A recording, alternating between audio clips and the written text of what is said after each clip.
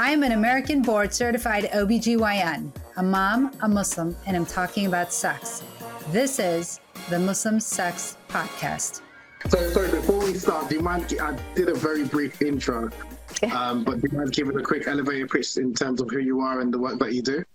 Sure. So my name is Dr. Lodhi, and I am an OBGYN. I'm board certified here in the U.S. I've been a gynecologist, an OB now after my training for 18 years. And so currently I'm still practicing OBGYN and delivering babies and all of that stuff. So, yep, still practicing. And I'm also a sex coach that I recently started, and I'll be continuing my education in sexual counseling and education through the University of Michigan. My sex coaching is a program through Rutgers University in New Jersey. Lovely. Just the basics. What is, I don't know how to pronounce it properly, obstetrics? The OB part of OB-GYN. Yeah, can you explain what that is and what the difference is between OB and GYN, please, especially for the male viewer? Yeah, absolutely. So obstetrics is the branch of medicine and surgery that deals specifically with childbearing. So it's pregnancy, it's delivery, and then the postpartum period and all the diseases and things that can happen during that time frame for a woman. And then gynecology is literally means the science or study of women, and it deals with mostly the health and diseases of the reproductive tract. So the uterus, the fallopian tubes, the ovaries, the female genital area, So that's the difference.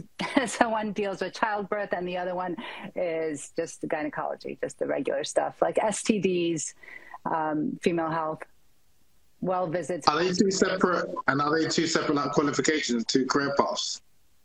No, actually, so it's combined. So here in the U.S., we do a 4-year residency. So, for example, a person will get an undergraduate degree through a university, and then they'll apply to medical school, and then they'll go to medical school for 4 years, and then we'll apply for residency, and that residency also is 4 years. So, and in that training, we learn surgery, we learn the medicine of both obstetrics and gynecology. And so we get to practice both. Right. And that's actually what was so appealing to me about the specialty is that I was very interested in surgery as a medical student, but I wanted something that combined both medicine and surgery. And that's why OB is so fantastic, because not only does it focus on women's health, but you also get to perform surgery. So you get to be in the operating room as well. Lovely. You kind of answered my question, but the next question I was going to ask is what inspired you to get into or to become an OBGYN? Yeah, so, when I was in medical school, I really enjoyed hormones. And I actually thought that I wanted to do endocrinology. My undergraduate degree was actually in biochemistry. So I really enjoyed hormones and learning about chemicals and biology and how they came together. And then when I went to medical school, I again was fascinated by hormones, and I thought I wanted to be an endocrinologist. So I did some rotations in that, but I found that to be rather boring because it just focused on diabetes, and that was not something that I was really interested in. So then as I went through my medical education and did rotations as a 3rd and 4th year, I got a chance to do a rotation in OBGYN and fell in love with it. But to be honest, I actually, the first time I saw a normal delivery, I almost passed out. I was like, oh my God, there's so many fluids and things like that and blood all over the place. So I wasn't that excited. And even a C-section, I was like, oh, I don't know if I can do this. But then, as the time went on and I did more deliveries and my rotations continued, I decided that that's where I wanted to be. And I also wanted to focus on women's health, which to me, I felt like in our communities, at least in the community that I grew up in, I felt like women's health wasn't really focused on. And I wanted to learn more about it for myself, but also to empower other women. And I thought it was really important. I'm sorry, which community are you referring to? Just again for the benefit. So it's just so the Muslim community that I grew up in, women kind of always took like were always in the shadows and didn't really speak up as much. And I had grown up in a very conservative environment. And so I didn't have too many female role models. We had a few, but not too many growing up. My mom was probably my biggest role model because she stayed at home, but she was always there when we needed her and, took care of us and everything at home. But I thought it was important for other women and girls to see women empowered and also knowledgeable and to be able to be advocates for other women. So I thought that was really important. Indeed. And now you've embarked on a career as a sex educator and sex counselor. Do you mind sharing a little bit in terms of what got you into that? Because I imagine it's quite different to being an OB/GYN, or is it similar? Yeah, no. So actually, personally, I feel like what better person than somebody that is an OB/GYN to talk about sex, right? I mean, our focus, especially in gynecology, is on the female reproductive organs. And we have very intimate knowledge about the organs and the systems of the female reproductive tract. So, and especially in terms of like the diseases, but not only that, but some of the conditions such as vaginismus that occurs in women that have issues with intimacy. I think that gynecologists are very well versed in dealing with sex and sexual counseling and coaching. And of course, urologists are also very good in terms of dealing with sexual issues and intimacy as it arises with patients and specifically female patients. And I feel like, female patients are very shy and modest, and regardless of whatever culture you come from, I feel like it's still a very big taboo, and it's not really openly discussed, and definitely female pleasure is not discussed. And so that's why I truly appreciate your books and all of your books that focus on female pleasure, because that's something that is often neglected. So you mentioned vaginismus. Do you mind defining what that is and whether, is it something that you commonly come across with your female patients? Yeah, so often patients will come in and they'll say that they're, having a hard time having sexual intercourse and with intimacy. And what happens with vaginismus is that the woman tenses up right before intercourse, so that intercourse becomes very painful for her to have. And some of the treatments for that, mostly a lot of it has to do with the emotional state of the woman, right? And whether or not she feels comfortable and whether or not she's experienced abuse in the past, that's a common thing that a lot of women don't discuss and needs to be addressed. But the fact that they tense up, if it's mostly something that they experience psychologically, then it's very important for them to see a therapist and to heal first from the emotional trauma that they may have experienced in the past or the abuse that they may have experienced in the past. And that, a lot of times, that is what causes the vaginismus. Sometimes it can be anatomical, and, for that, what we do if there is, say, like there is a shortened vagina due to pelvic surgery or chemo or radiation or something like that, we can prescribe dilators for women to increase their length and also prescribe some lubrication so that sex is not painful. But vaginismus in itself is the tendency for the vagina to tighten up right before intercourse. Yeah. And again, can you tell us a little bit about because I know you got your TikTok page and how you're finding it in terms of giving out sex education, especially on a different medium now with TikTok. How you find it? Yeah. So what happened is that in November, this past November, I decided I wanted to do sex education and sex coaching. I thought, what better way to do it than to go on social media? So I opened up an Instagram account and TikTok account. And I got lucky with one of my TikToks that actually went viral. It almost has 1 million views now. And the title of that one was Muslim Mom Talking About Sex. So that got a lot of views and a lot of clicks. And I think because a lot of people, think of it as an oxymoron, right? A Muslim woman talking about sex. And it's not something that most people consider or even think that should happen. In fact, a lot of the comments that I get on TikTok will be from people that, there's a lot of good comments, but there's some men in there that, or it can also be women, that have a lot to say and believe that, women shouldn't be talking so openly about intimacy, or that they should be covered, or that it should only be amongst women. And some of them have suggested that, perhaps, I'm talking about my own experiences, which is not the case, So it's been quite a journey. I think that it's interesting and I'm learning, but it's something that I believe in. And I believe that, education is very important. That's actually one of my core values. And to be able to teach sexual education and to talk about it openly, so that women feel more comfortable, is very important to me. And so that's why I started the TikTok and the Instagram, and because of its far reach. People actually, that one particular TikTok, most of the views were in Pakistan, and then the United States and United Kingdom, and even in Saudi Arabia and UAE. So, that seems to resonate with a lot of people. And I know that you've had sex educators on your platform before that were also Muslim. One of the biggest complaints that I seem to get on my TikTok is that people are always asking me about hijab.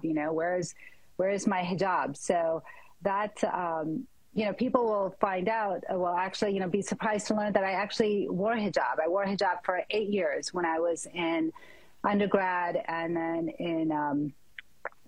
in undergrad, in medical school, and then actually my first year of residency. But while in residency, it became difficult to wear the hijab because it would go into unclean areas while I was doing deliveries and such. So it became a little bit more difficult to wear the hijab. But now there's definitely lots of ways to wear hijab. And I feel that, it's a choice that women make, and, it's something that they have to feel comfortable with. So what's the correlation between you wearing a hijab and you talking about sex? Why did those questions come up?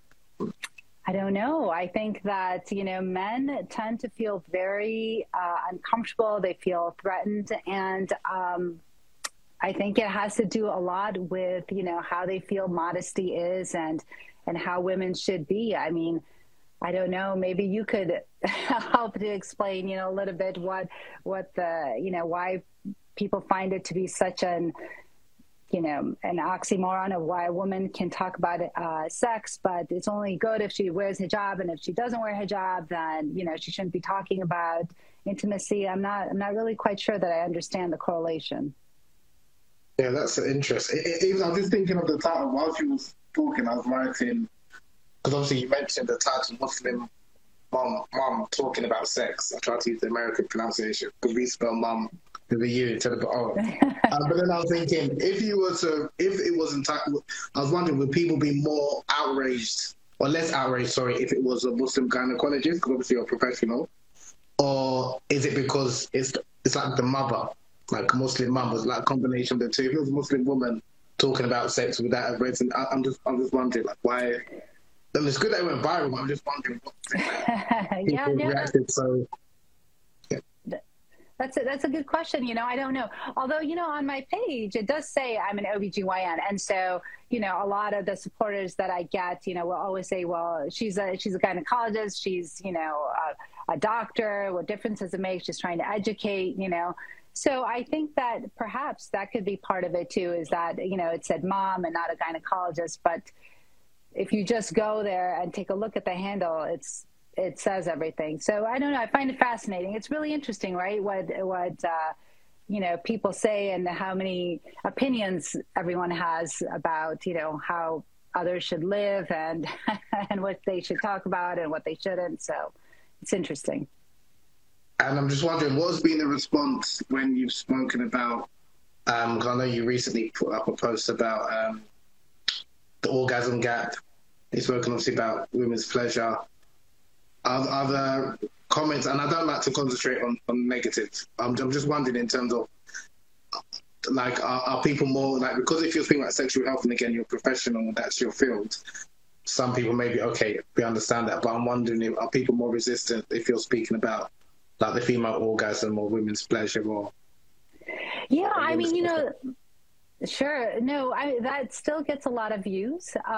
You know, actually what happens with that one is that women actually are commenting on it, not so much about hijab or anything like that, but they're just talking about, you know, they're asking questions like, why is it painful?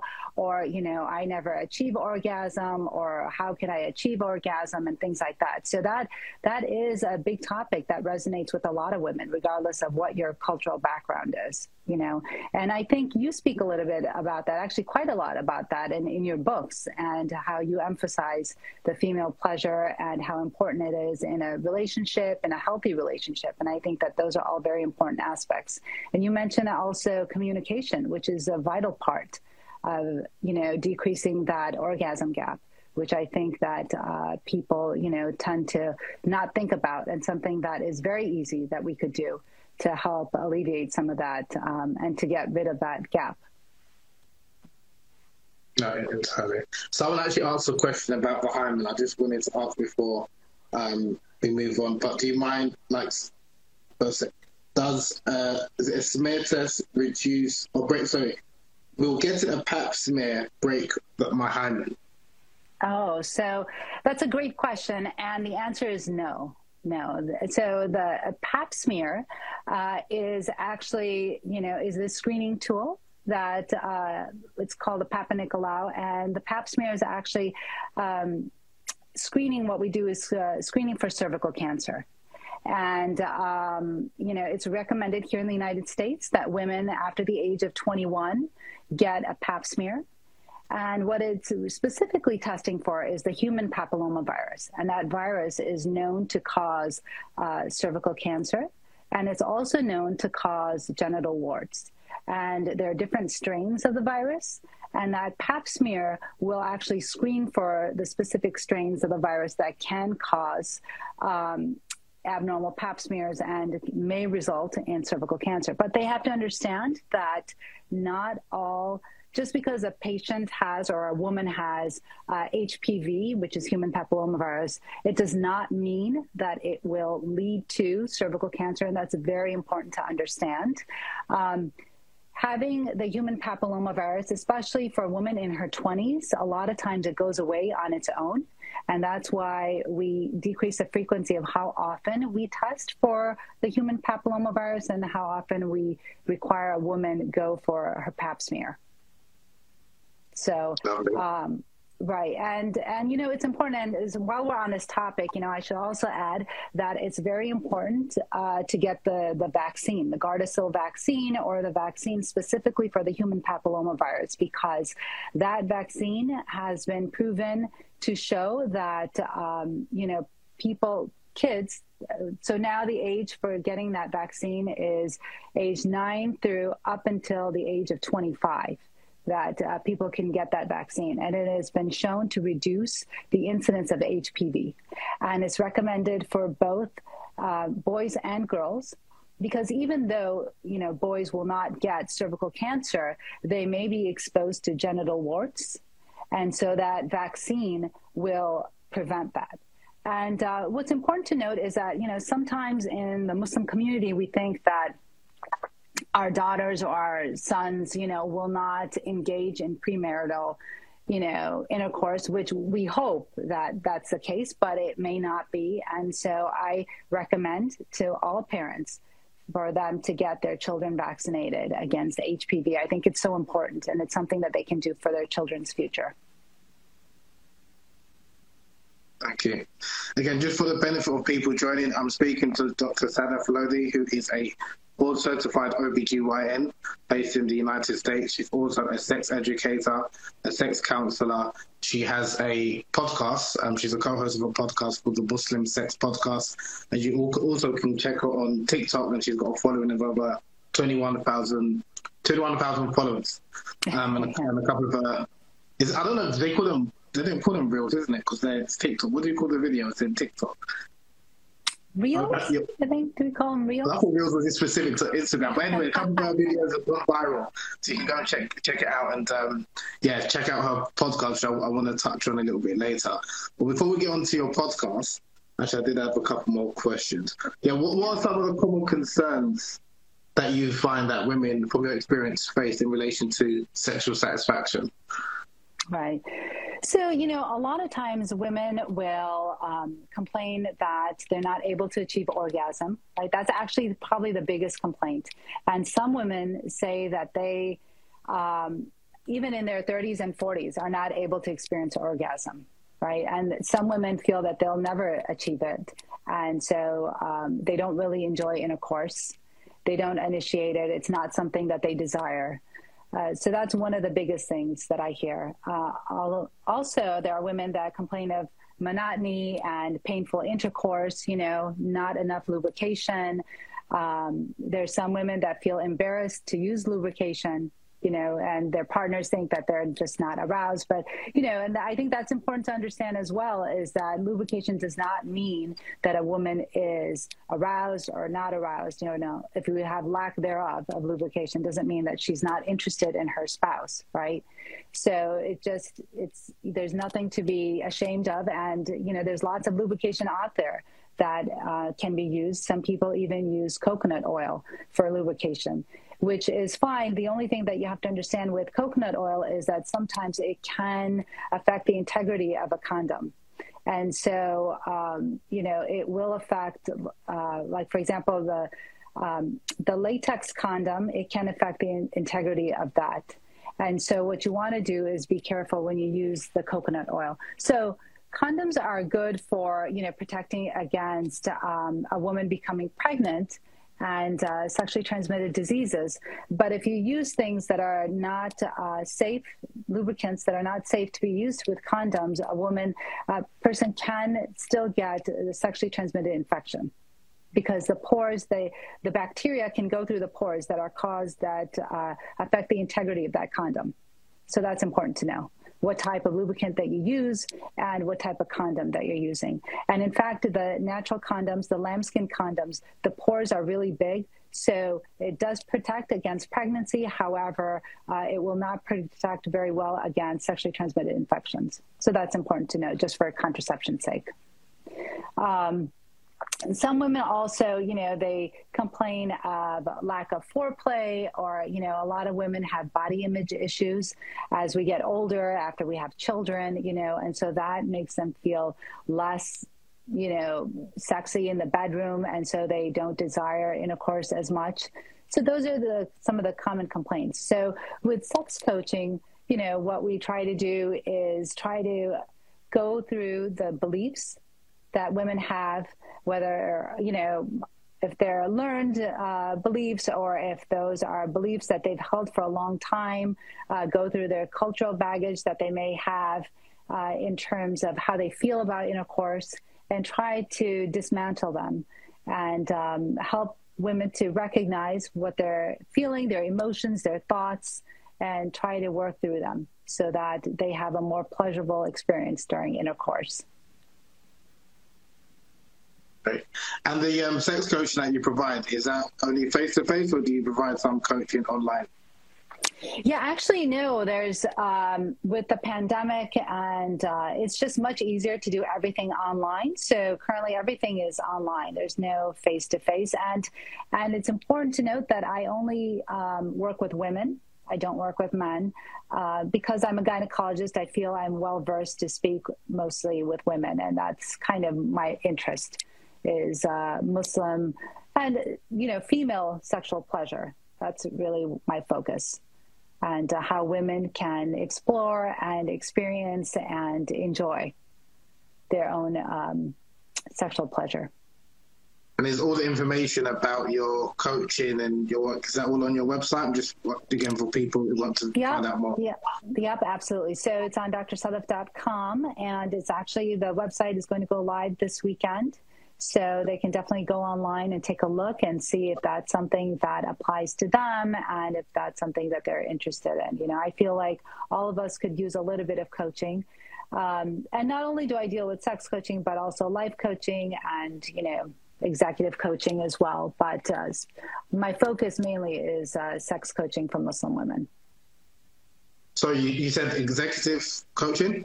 Executive coaching as well, yes, because the program, Yeah. So my program that I've done or I'm completing is through Rutgers University, and that is actually leadership coaching and organizational performance. So basically those that are looking, that have careers and that are looking to get promoted, or, you know, issues in the office and things like that, and how to deal with them.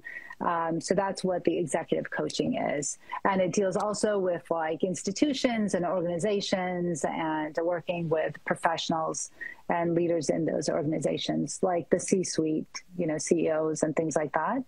And then life coaching can be for anyone, right? If they feel stuck in a certain situation or certain beliefs, is to help overcome that.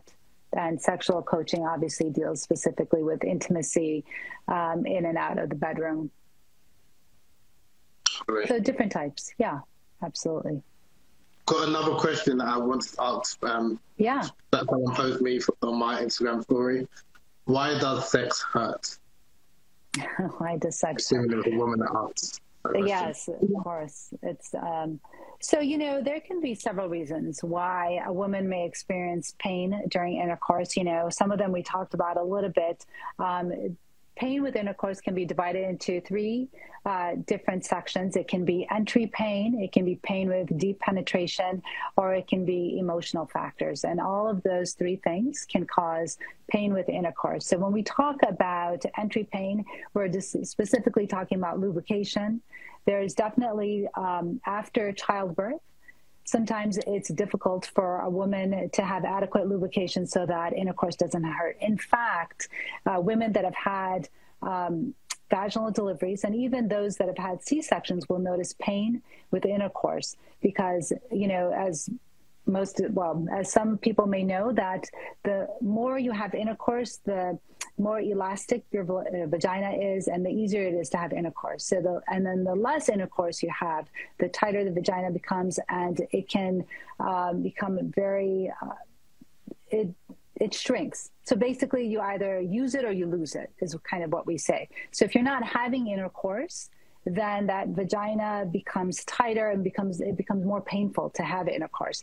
And that's true for a lot of women, especially during pregnancy, because during pregnancy, they may feel uncomfortable to have intercourse. They may not like it. They may think it's strange, whatever their beliefs are regarding intercourse during pregnancy. They may not have, intercourse for a long time. And then given delivery and then waiting 6 weeks after delivery, you could be talking about going months without having intercourse, right? So then the first time that they have intercourse after a pregnancy and a delivery, it will be very painful. And without lubrication, it can be even, difficult. And some women decide they don't even want to have intercourse, So I tell them to take it stepwise, do a lot of foreplay, and that will increase the lubrication, and to use lubricants, right? Because that's what they're there for, to make intercourse easier and more pleasurable the first time they decide to have intercourse after childbirth. So childbirth is one of the main causes of painful intercourse, after having children. Also, if you're nursing, when you're nursing, you have decreased estrogen and progesterone. Those hormones fall off when you're nursing. And so because of that, and estrogen, as we know, is responsible mostly for the lubrication that happens in a woman, she may not be lubricated enough while she's nursing. And so because of that, she may have pain with intercourse. So that's another reason that women experience pain with intercourse. Also, hormonal contraception. For example, hormones that have progesterone only, like you have the IUDs that have progesterone only, you have implants that are progesterone only, you have the Depo-Shot, which is progesterone only. So sometimes those oral contraceptives that are progesterone only can cause a woman to be, not be lubricated as much during intimacy. And so a woman may need to use, again, lubricants when she has intercourse. So those are some of the most important things. Of course, you also have, in the vagina, a woman can have an infection. For example, if she has a sexually transmitted infection, or if she has a yeast infection, any type of infection within the vagina can cause irritation and cause painful intercourse. You can have inflammation in the vagina. You can have some type of congenital abnormality. What that means is that maybe the vagina isn't formed properly, or maybe there's two vaginas, or, so there's different types of abnormalities that can happen, or, a woman can be born with. So that's why it's so important to have a working relationship with your gynecologist, so that if you're having issues such as that happen with entry pain, right, that you go and you see your gynecologist so that they can evaluate and see what's going on with the vagina and see if there's any type of infection or inflammation or whatever else. Maybe there's a tear. Maybe there's, something that happened during childbirth that wasn't repaired properly, whatever. So that's important. So that's one of the first things that I would think about is entry type pain. The second is pain with deep penetration.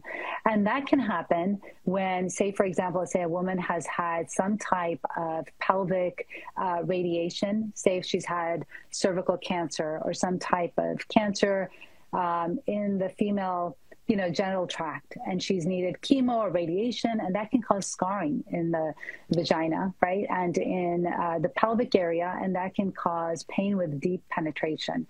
Also, if a woman has something like endometriosis, which again can cause scarring in the pelvis, that can cause pain with deep penetration. And or you can have fibroid, like a fibroid uterus, which can be, and I'm sure your viewers are aware of what fibroids are, but fibroids are benign growths that can happen within the uterus, and they can make the uterus very large.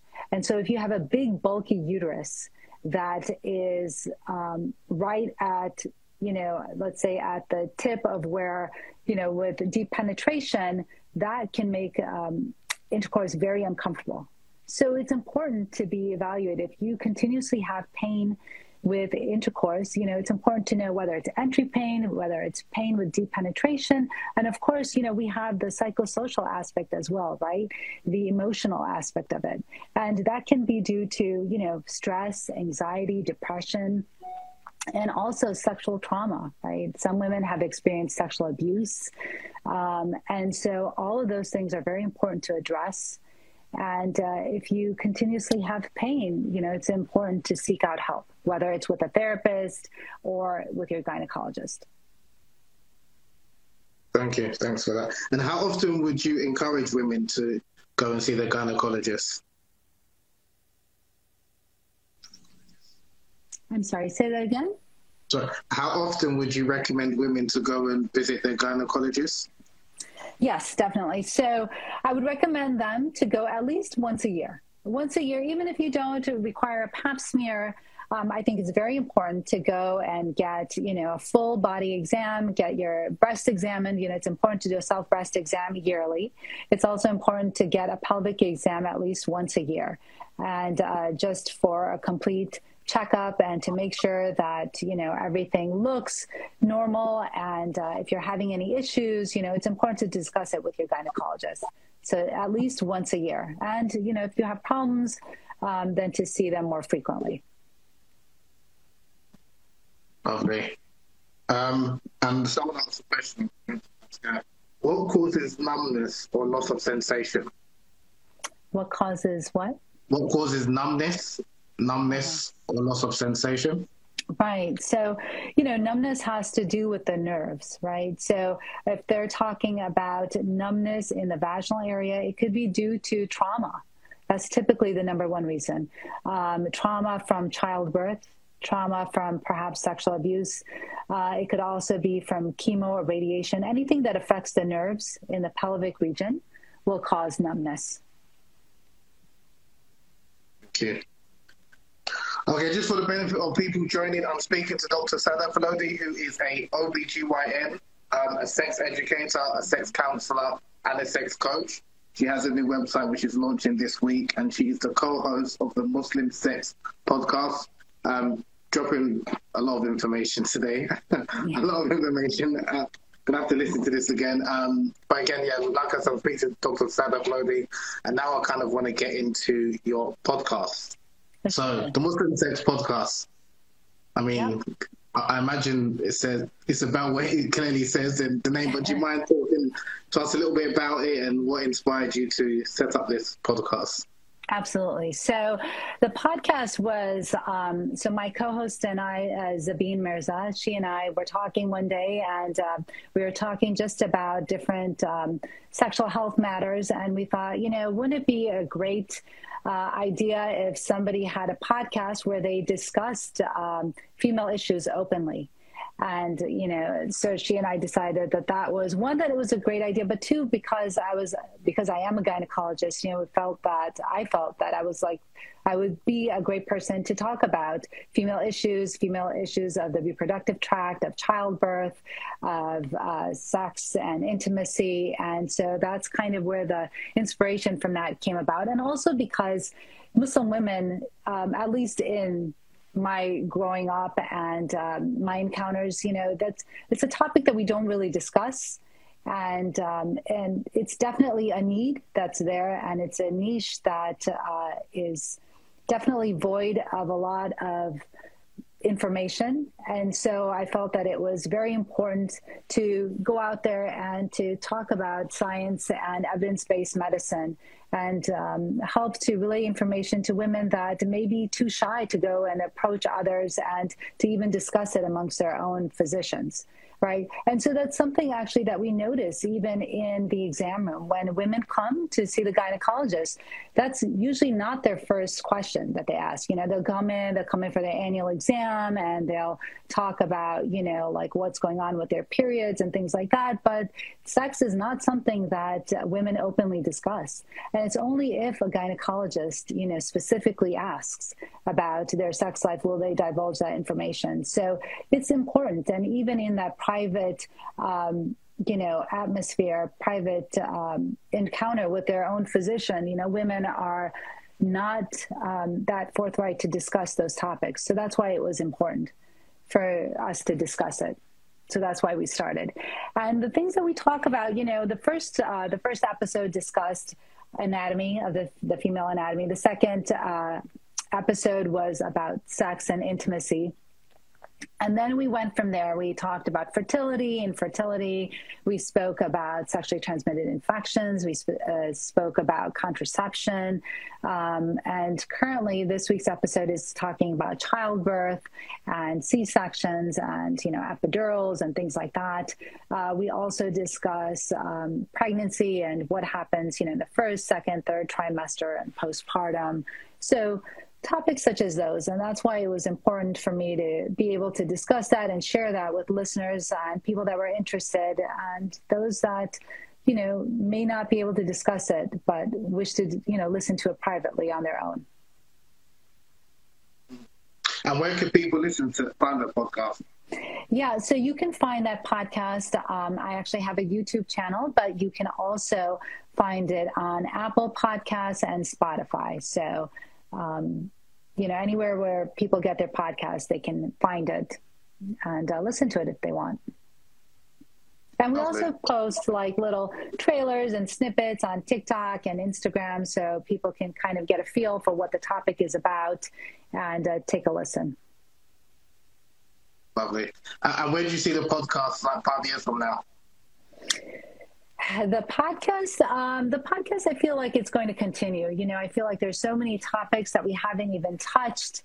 And I feel like there's just so many things that come up, research, talking to other podcasters. There's so many women with so much knowledge that I feel like it's very important to be able to relay that information and knowledge to others and women that are seeking it.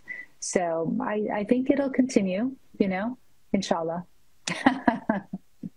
And do you plan to attract male, men? Are you plan to attract male audiences to your podcast? Well, yes, absolutely. I mean, definitely. If, for example, if you wanted to come on, I'd be more than happy to have definitely you come on and speak about all the books that you talk about. And there's so much information there. And, I think it's so important to realize what Islam says about a woman's rights to sexual satisfaction and what her rights are that she has over her husband. And that's something that, we don't focus on. And even in society, even in American society, I think the Western culture, female pleasure and her pleasure is definitely not a priority. It's starting to become one now.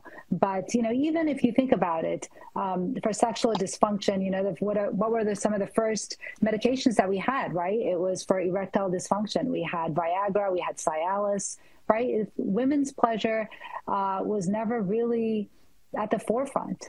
And when you think about why that is, it's because most of the research that is done on medications is done on white men. And so, women's pleasure, women's issues are not something that are often, funded. And so that's why it's important to be able to discuss these issues and bring them to the forefront and bring that research and scientific knowledge that we're gaining about female sexual pleasure and increase funding to it so that we can have more information. I'm part of the training of a gynecologist. Does it include like women's sexual satisfaction and female pleasure? Is that something that's part of the training? Yeah, so actually I'm glad you asked because no, not at all.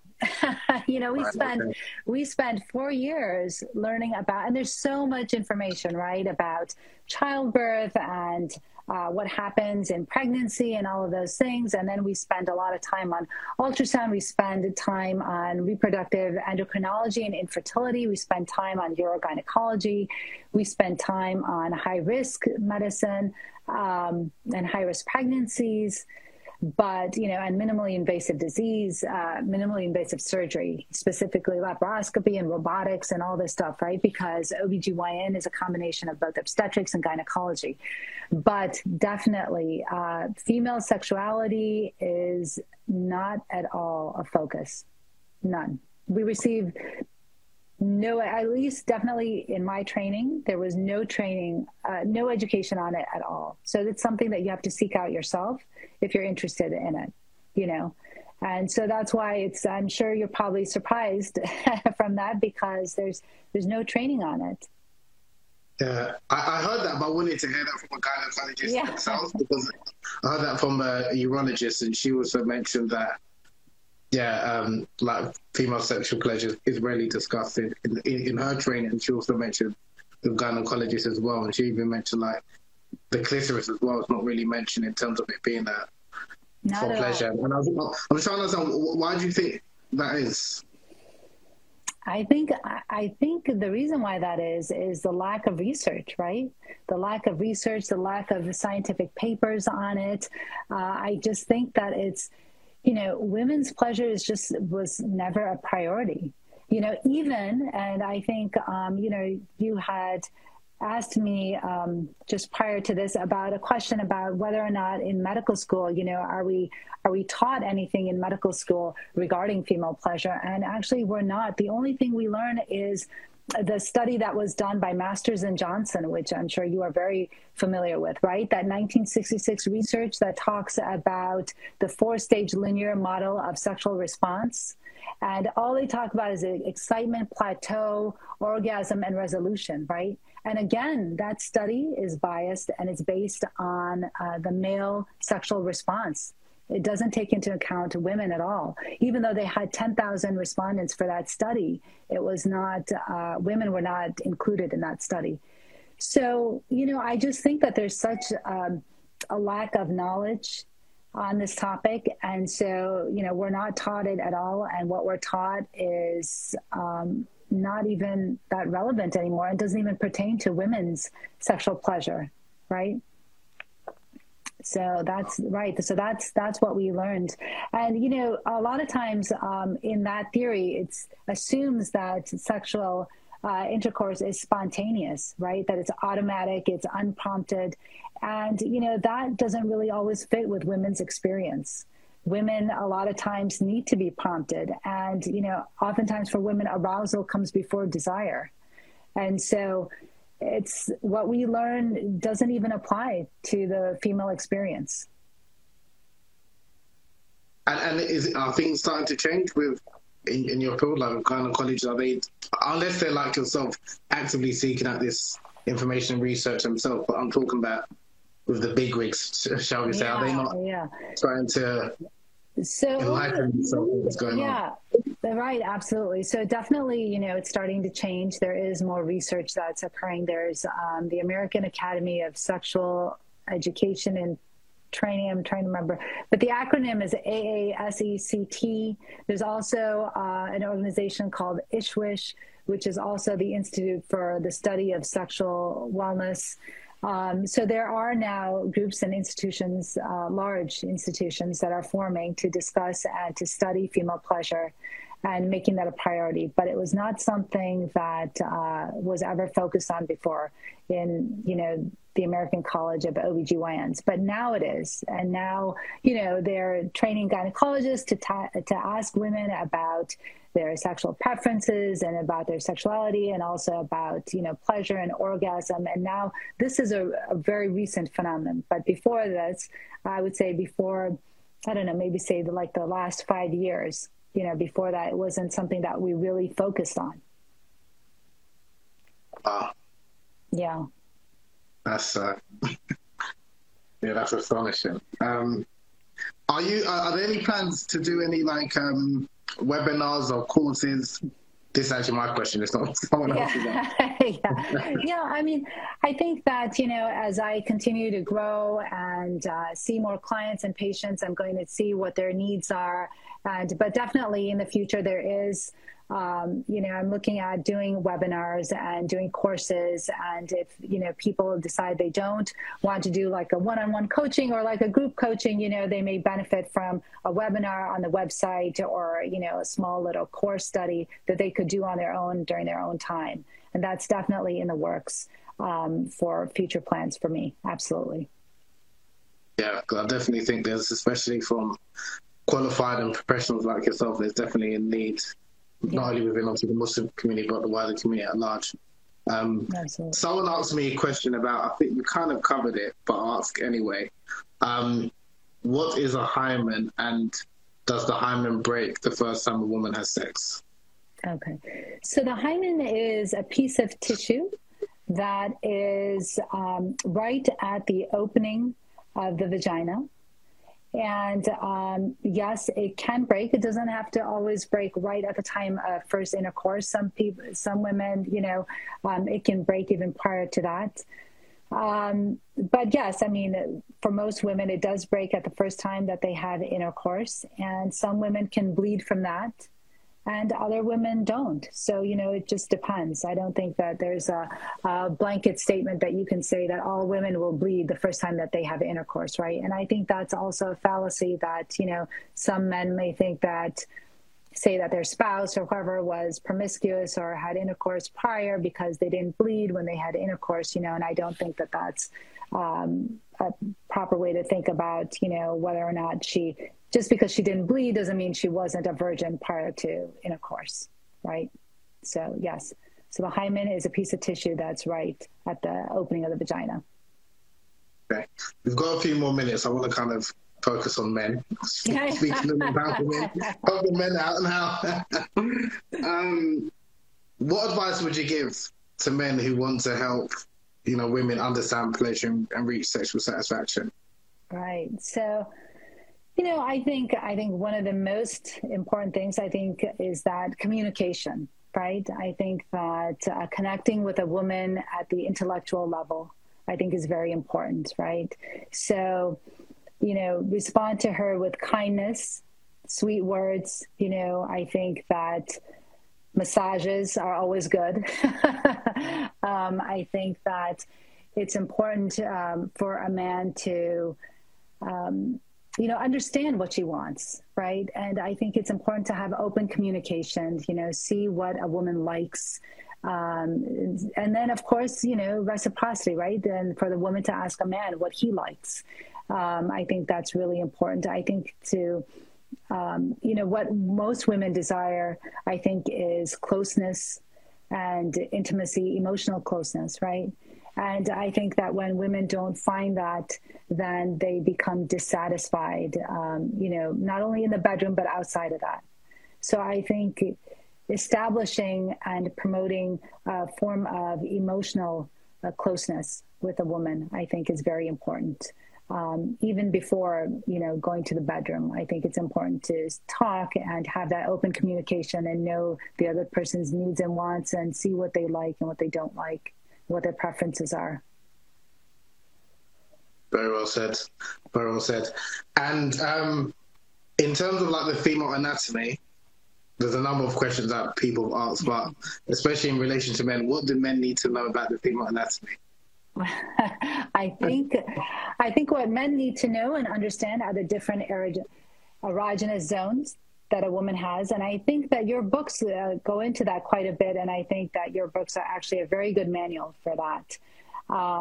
But I think that's very important, right? It may not just be, say, like the breasts, right? It could be, the clitoris. It could be the lower back. It could be different things that a woman likes and what she enjoys and what she finds to be stimulating. I think those are important things to know. I think it's important for the man to understand the whole purpose of what the clitoris is, right?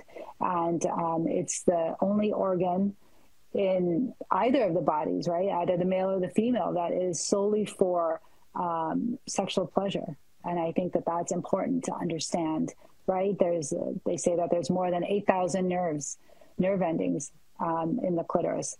I think it's important to understand, I think that somebody had asked a question about a vaginal orgasm, right? And trying to figure out how to attain that. And I think the important thing to know about that is where do you find what we call the G-spot, right? So the G-spot is found on the upper surface of the vagina. And some people actually think that that's where the roots of the clitoris crisscross. And as you mentioned, you call the clitoris the K spot. Is that what you call it?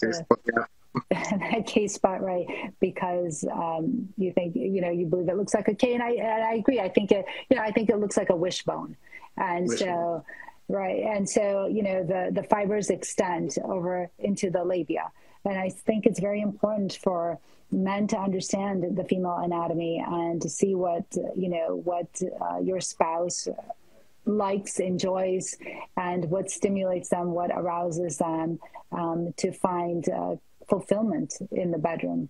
And I think that those things are very important. So what I was mentioning about the G-spot is anything that causes stimulation or pressure in that area, which is the upper portion of the vagina, can elicit a vaginal orgasm. And, that's really important too, if that's what somebody is seeking, right? And there's different types of orgasms. And again, I reference your book because I feel like your book is very good. And it talks about the different types of orgasms that are available to women. And men just have to do the research and do the learning. And women can be good teachers and educators themselves, right? They can teach their husbands or their partners, whatever, what excites them, what arouses them, and what causes them to have orgasms. And what's also important, I just want to say, is that, women are able to have multiple orgasms in the bedroom, right? It's not just one. They can have multiple. So that's important to understand as well. Some women report having as many as 20 orgasms in one session, which is amazing. But yeah, some women can. And so it's important for a man to understand the anatomy of a woman and see how he could please her. Beautifully said. So the last question that just quickly popped up, I know we've got like 5 minutes or 3 minutes to go. Is it normal for your clitoris to have a loss of sensitivity or take a long time until you can orgasm? Yeah, absolutely. Yes, I did. So absolutely. So, I think that there's no time frame, right? Like it's about constant stimulation and pressure and touch. There's no fixed time frame. There's no this has to happen within 5 seconds, right? So however long it takes a woman to orgasm, or however long it takes for her to become aroused or stimulated, and like we just spoke about, right, for a woman, arousal comes before desire. And so whatever and however long it takes a woman, that's fine. And it's, you know, it's specific to her body and what is right for her and what's stimulating for her. And I don't think that there really is a time frame. So it's okay, but however long it takes, you know, and that's what your partner or spouse has to be accepting of and respective of, right? They need to respect that it takes you perhaps longer than what you think in your head it should take, right? There's no sex, there's no rules. There's no, you know, like this is the way it should be. And I think that's part of where coaching comes in, because we have our own set beliefs, our, you know, whatever we're taught or whatever we see, that's what we think should happen. And that's what our beliefs are, right? Our thoughts become our beliefs, which then become our actions. And once we change our thoughts, then we'll change our actions. And I think that will lead to greater pleasure, not only in bed, but also in our lives. And I think that's what's important to know. Beautifully said. Beautifully said. Yeah. Okay. Thank you, Jazakallah khairan, for sharing your words of wisdom, your knowledge. Before we wrap up, do you mind plugging, obviously, where people can find you, your podcasts, and anything else you've got going that you want to kind of plug, please? Yeah, absolutely. So I have, you can find me and you can DM me. So one request I have is that the DMs that come on my Instagram, please only women. I get DMs from men, and I appreciate it, but I specifically, I'm specifically coaching women. So that's what I appreciate. And also you can find me on TikTok, and also you can go on drsalaf.com, and then it's the Muslim Sex Podcast, which of course you can find on Spotify or Apple Podcasts or the YouTube channel. So thank you so much. And thank you for having me on. And I can't wait to talk again. So thanks so much. I appreciate it. Thank you very much. I'm going to make sure I save this, and obviously then I'll repost it. But thank you for speaking Black. Thank you everyone for joining. Okay. Good evening all. Yeah. Bye. Bye.